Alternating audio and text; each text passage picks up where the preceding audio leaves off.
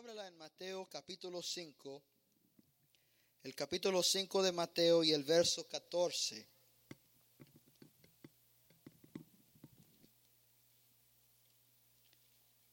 Y quiero hablar esta mañana sobre la ciudad de que Jesús habló aquí en Mateo capítulo 5, verso 14. Dijo: vosotros sois la luz del mundo. Una ciudad asentada sobre un monte no se puede esconder. Yo quiero hablar esta mañana sobre la ciudad sobre un monte. Vamos a orar y vamos a pedir la gracia del Señor. Padre, te damos gracias porque tu palabra es poderosa y es eficaz. Y en cada momento de nuestra vida, tu palabra nos recuerda que hay aún más de lo que podemos esperar. Yo deseo esta mañana que vengas a hablar a nuestro corazón en esos momentos que nos quedan. Y haga, Señor, sentir tu presencia en nuestra vida. Te pido que unjas mis labios de barro para predicar tu palabra y que a la vez unjas el oído de mis hermanos para oírla y ponerla en obra. Te lo pedimos, Padre, en el nombre de Jesús. El pueblo del Señor dice amén. Amén. Esta ciudad sobre un monte. Parece quizá un sueño hablar de una ciudad sobre un monte. Quizá parece ser algo simbólico que Jesús habla en este pasaje tan reconocido en su sermón en el monte. Pero lo que Jesús dice aquí, Él describe lo que es su iglesia. Lo que es ser parte de la congregación de los santos en la tierra. Lo que es ser parte del cuerpo del Señor Jesucristo.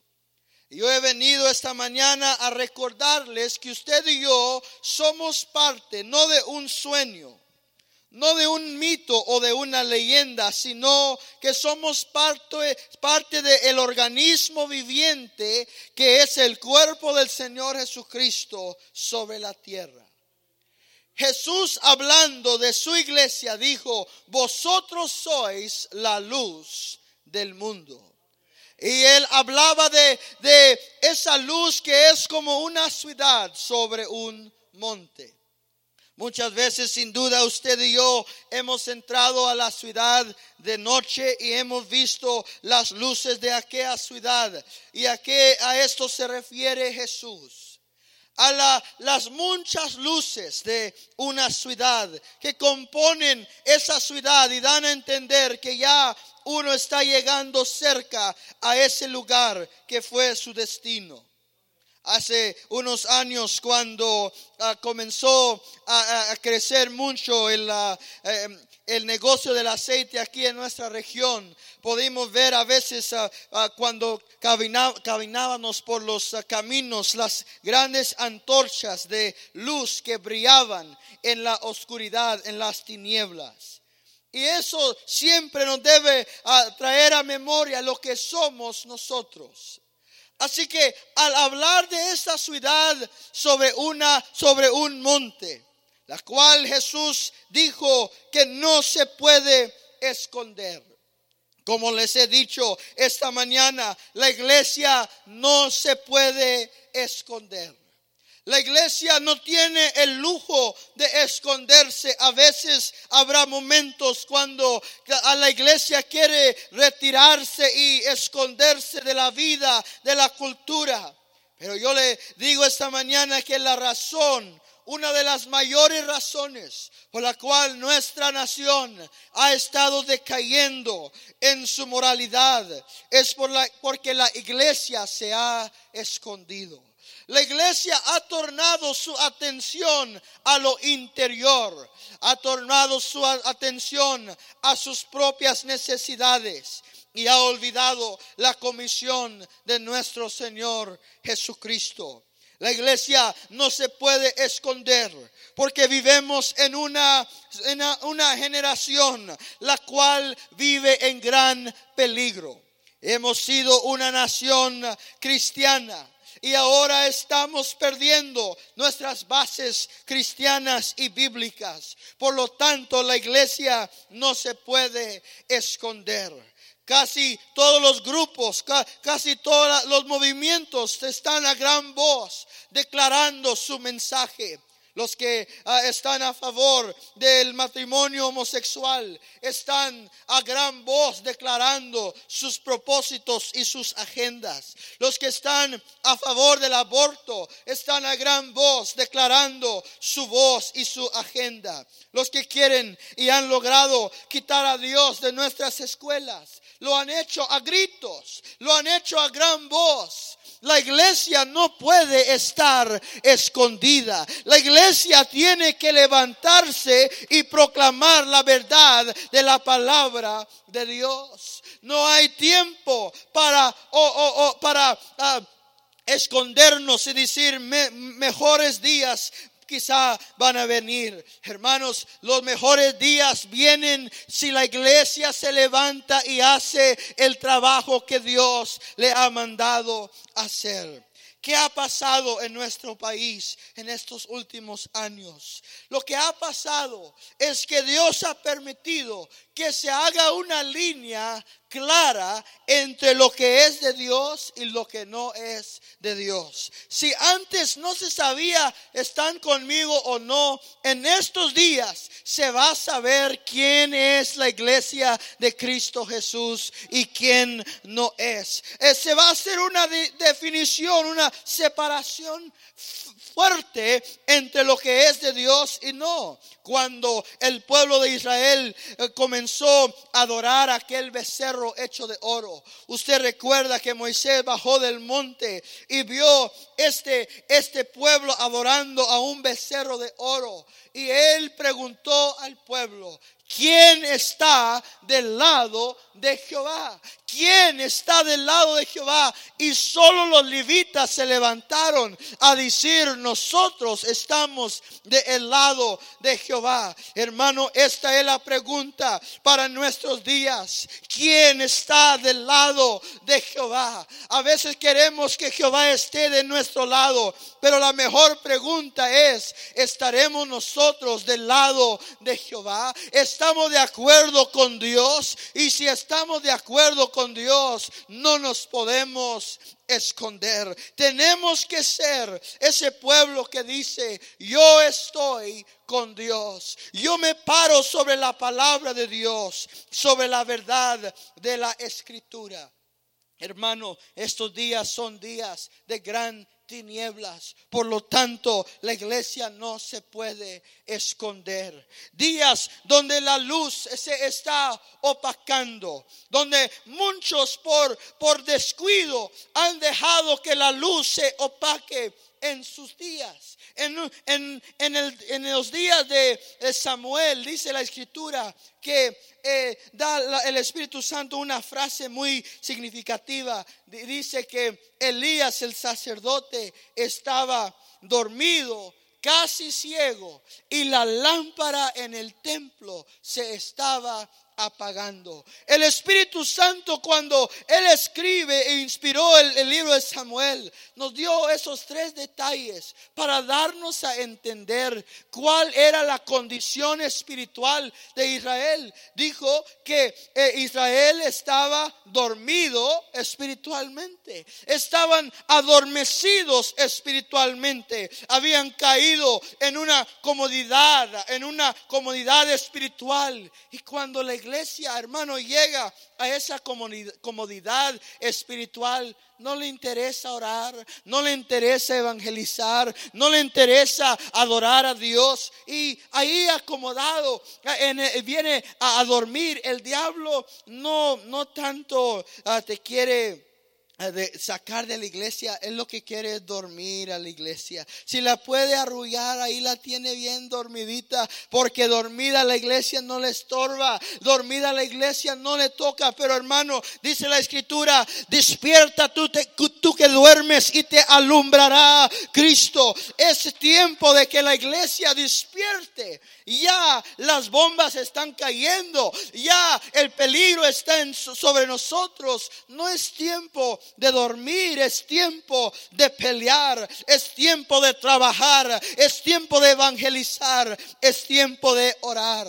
Dice, estaba dormido y casi ciego. El sacerdote estaba casi ciego. Eso significa que ya no tenía discernimiento. Ya no podía discernir entre lo bueno y lo malo, entre lo que era de Dios y lo que no era de Dios. Hermanos, usted y yo no podemos caer en ese peligro de la falta de discernimiento espiritual. Tenemos que discernir los tiempos, discernir la hora en la cual estamos viviendo y activarnos conforme Dios está hablando a nuestro corazón. Y luego dice que la lámpara se estaba apagando, la luz se estaba opacando, la luz estaba para quedar fuera de aquel tabernáculo, ese lugar donde estaba el candelabro, la luz que daba luz a los sacerdotes. Ahí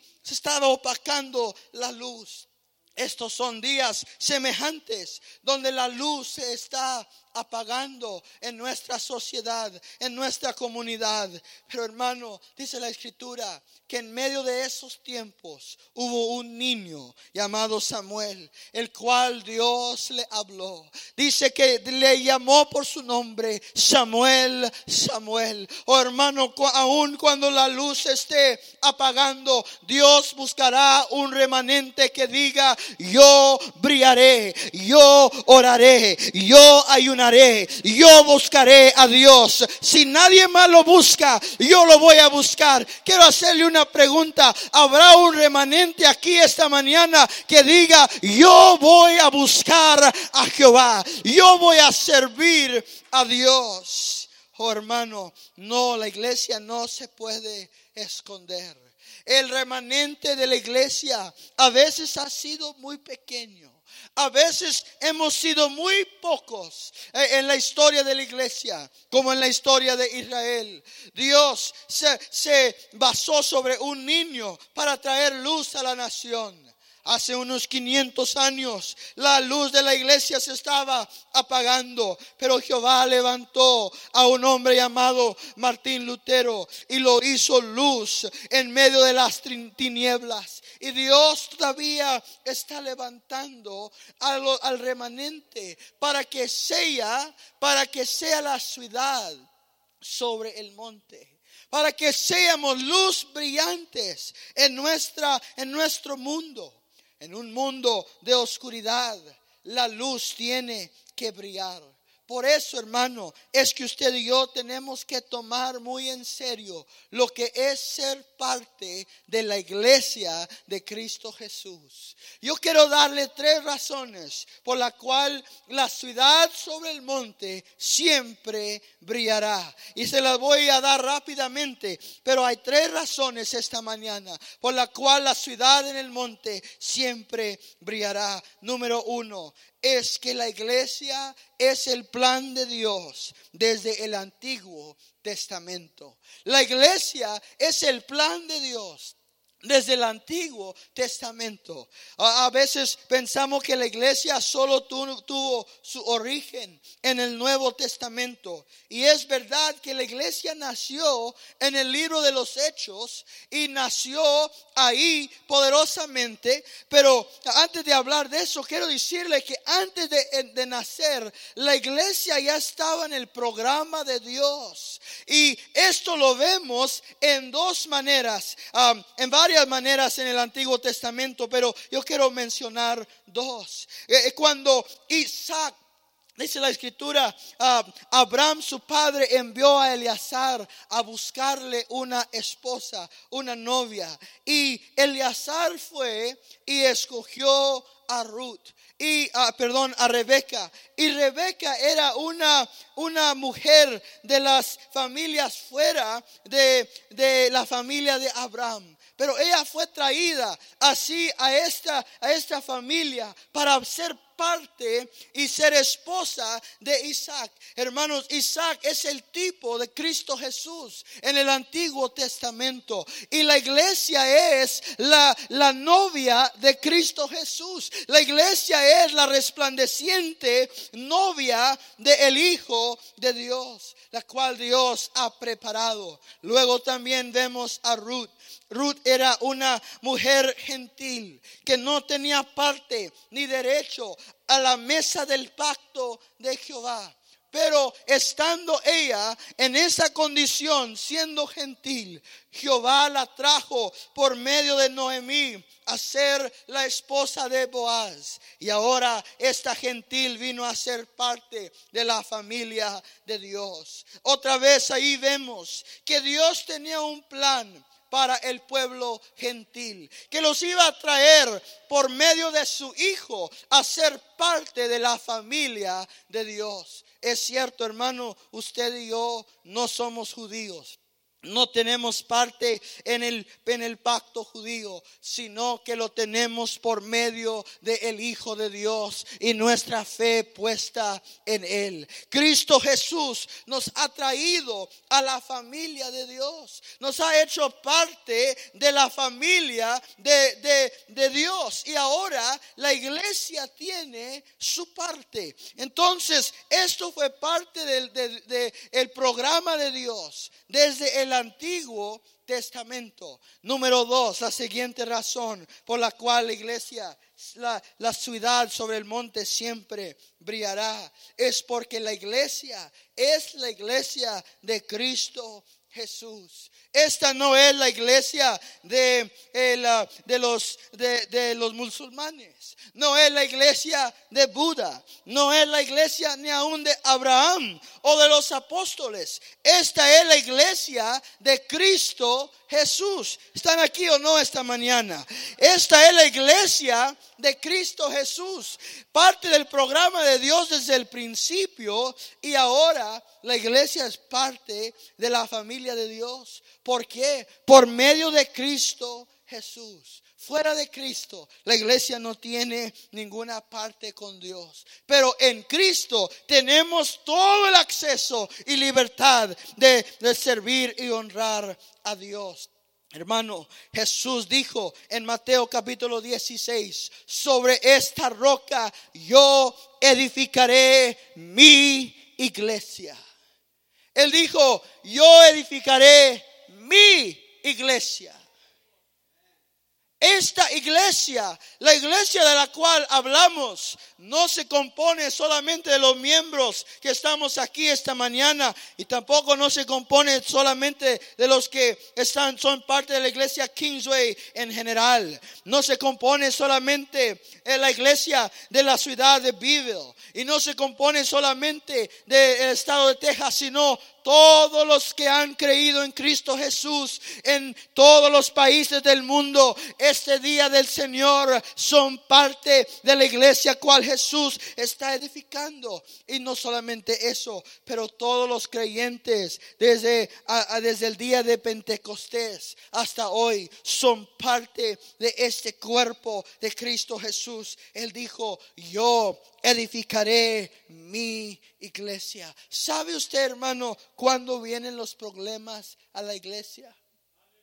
¿Cuándo vienen los problemas a la casa de Dios? Siempre va a haber asuntos que tratar. Siempre va a haber diferencias. Porque cuando usted tiene una familia, sabe usted que en la familia hay muchas diferencias.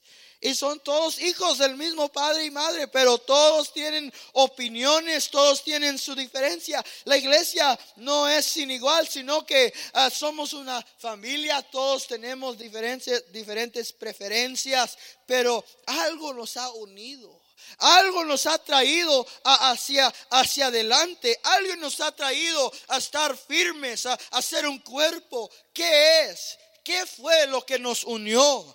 No, hermano, no fue el dinero, no fue la fama, no fue el pastor, no fueron los miembros de la iglesia. Lo que nos une esta mañana es el nombre poderoso de Cristo Jesús, porque Él dijo: yo edificaré mi iglesia. Y los problemas llegan a la iglesia cuando la iglesia olvida a Cristo Jesús. Si Jesús es Señor de la iglesia va a prosperar. Si Jesús es Señor de la iglesia va a tener unción y bendición. Si Jesús es el Señor de la iglesia, entonces la iglesia va a seguir adelante. Cuando los hombres se hacen Señor de la iglesia, ahí hay problemas. Cuando el hombre dice: yo aquí mando, yo aquí voy a hacer lo que yo quiero, y el Señor dice: bueno, ahora es tu iglesia, tú bendícela. ¿Están aquí o no? Todos creo hemos visto una de esas iglesias. Hay iglesias donde la mesa directiva son los que mandan. Y el Señor de la iglesia es la mesa directiva. Hay otras iglesias donde el pastor es el que manda. Y no se levanta ni un dedo sin que él diga. Entonces ellos son los señores de esa iglesia. O hay otras iglesias donde todos tienen que votar en todo. Vamos a tener una venduta de platos. Todos tienen que votar. Entonces todos son señor de la iglesia. Y esas iglesias no prosperan. Están atrancadas. Pero yo le doy gracias a Dios que usted y yo no somos parte de una de esas iglesias. Dije que no somos parte de una de esas iglesias. Yo estoy tan seguro de esto como no ser contradecido, que Jesucristo es el pastor y Señor de la iglesia Kingsway, que Él reina en este lugar. Y se ha llevado, hermano, dedicación a esto.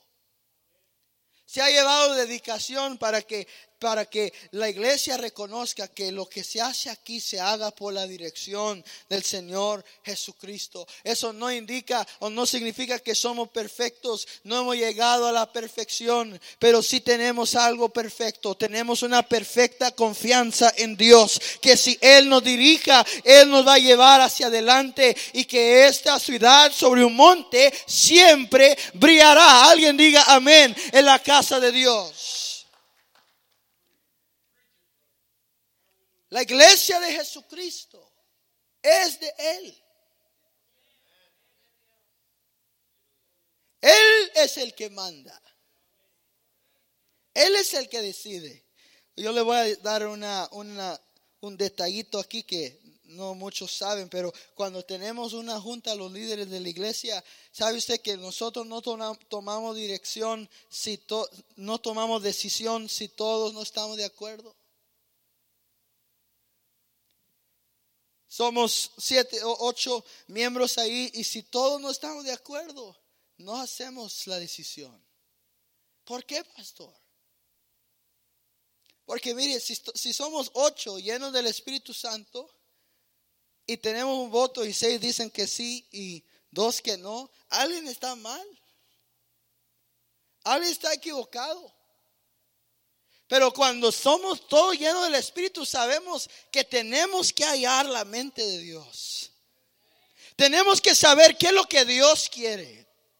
Y de esa manera hemos declarado el señorío de Cristo. Hemos dicho: Señor, yo no quiero basarme por mi opinión, por mi decisión, por lo que yo quiero. Quiero basarme por lo que dice tu Espíritu. Oh hermano, cuando la iglesia está unida en eso, ahí habrá bendición de parte de Dios. Y por eso Dios nos ha bendecido. Porque hemos tenido ese deseo, esa fe de decir: Señor, si tenemos diferentes opiniones, diferentes perspectivas, todas son importantes, pero lo que más importa aquí es que tú nos dirijas, que tú nos des tu palabra, tu voz, tu deseo, tu voluntad, porque eso es lo que va a prosperar, eso es lo que va a ir hacia adelante. Y la iglesia, hermanos, no es del pastor Isaac.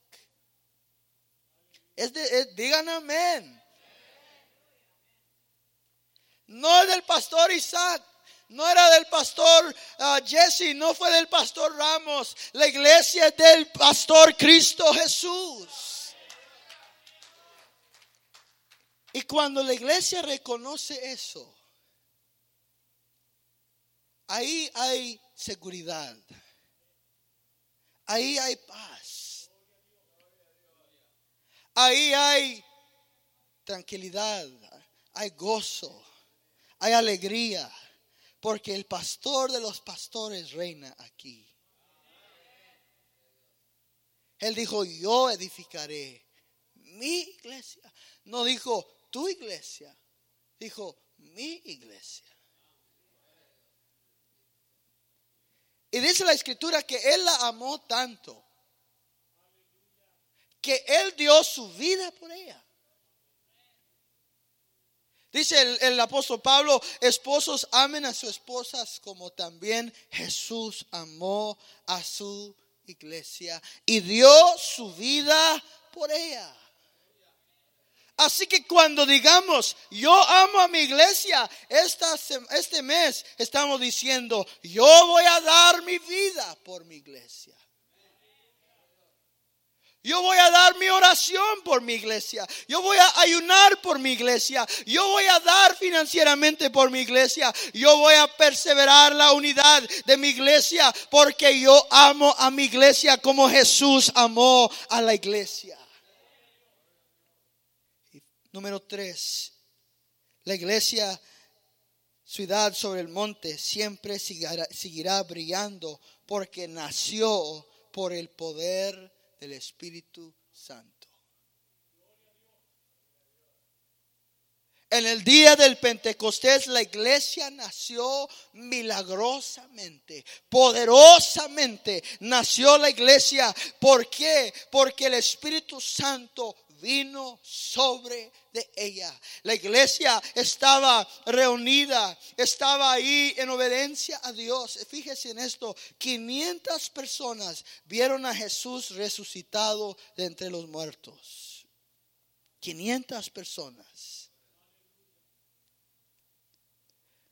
Pasaron 10 días y solo 120 quedaban esperando la promesa del Espíritu Santo.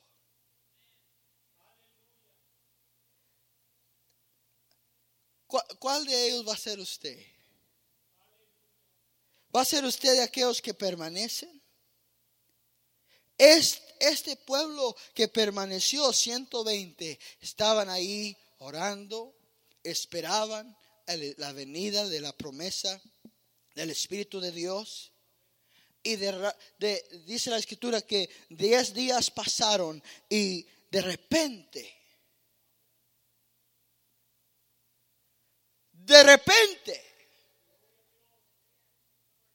se escuchó el estruendo de un gran viento. Un gran viento que se escuchó en aquella casa. Y ellos sintieron, ellos recibieron ese mover de Dios que cayó sobre ellos, algo que no conocían, algo que no habían experimentado, algo que no les había tocado antes, pero vino sobre ellos el Espíritu Santo, el segundo personaje de la Santísima Trinidad. Descendió sobre ellos fuego y poder, y esta mañana el Espíritu Santo aún está cayendo sobre la iglesia.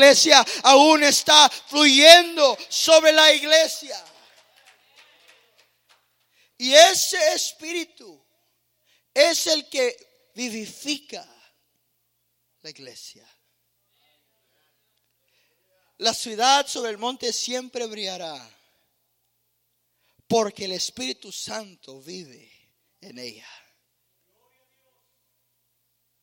El Espíritu Santo se mueve en ella. Y cuando usted y yo buscamos la presencia de Dios, es como ir a buscar combustible para el carro. Si usted no le echa combustible al carro, no importa que sea carro del año,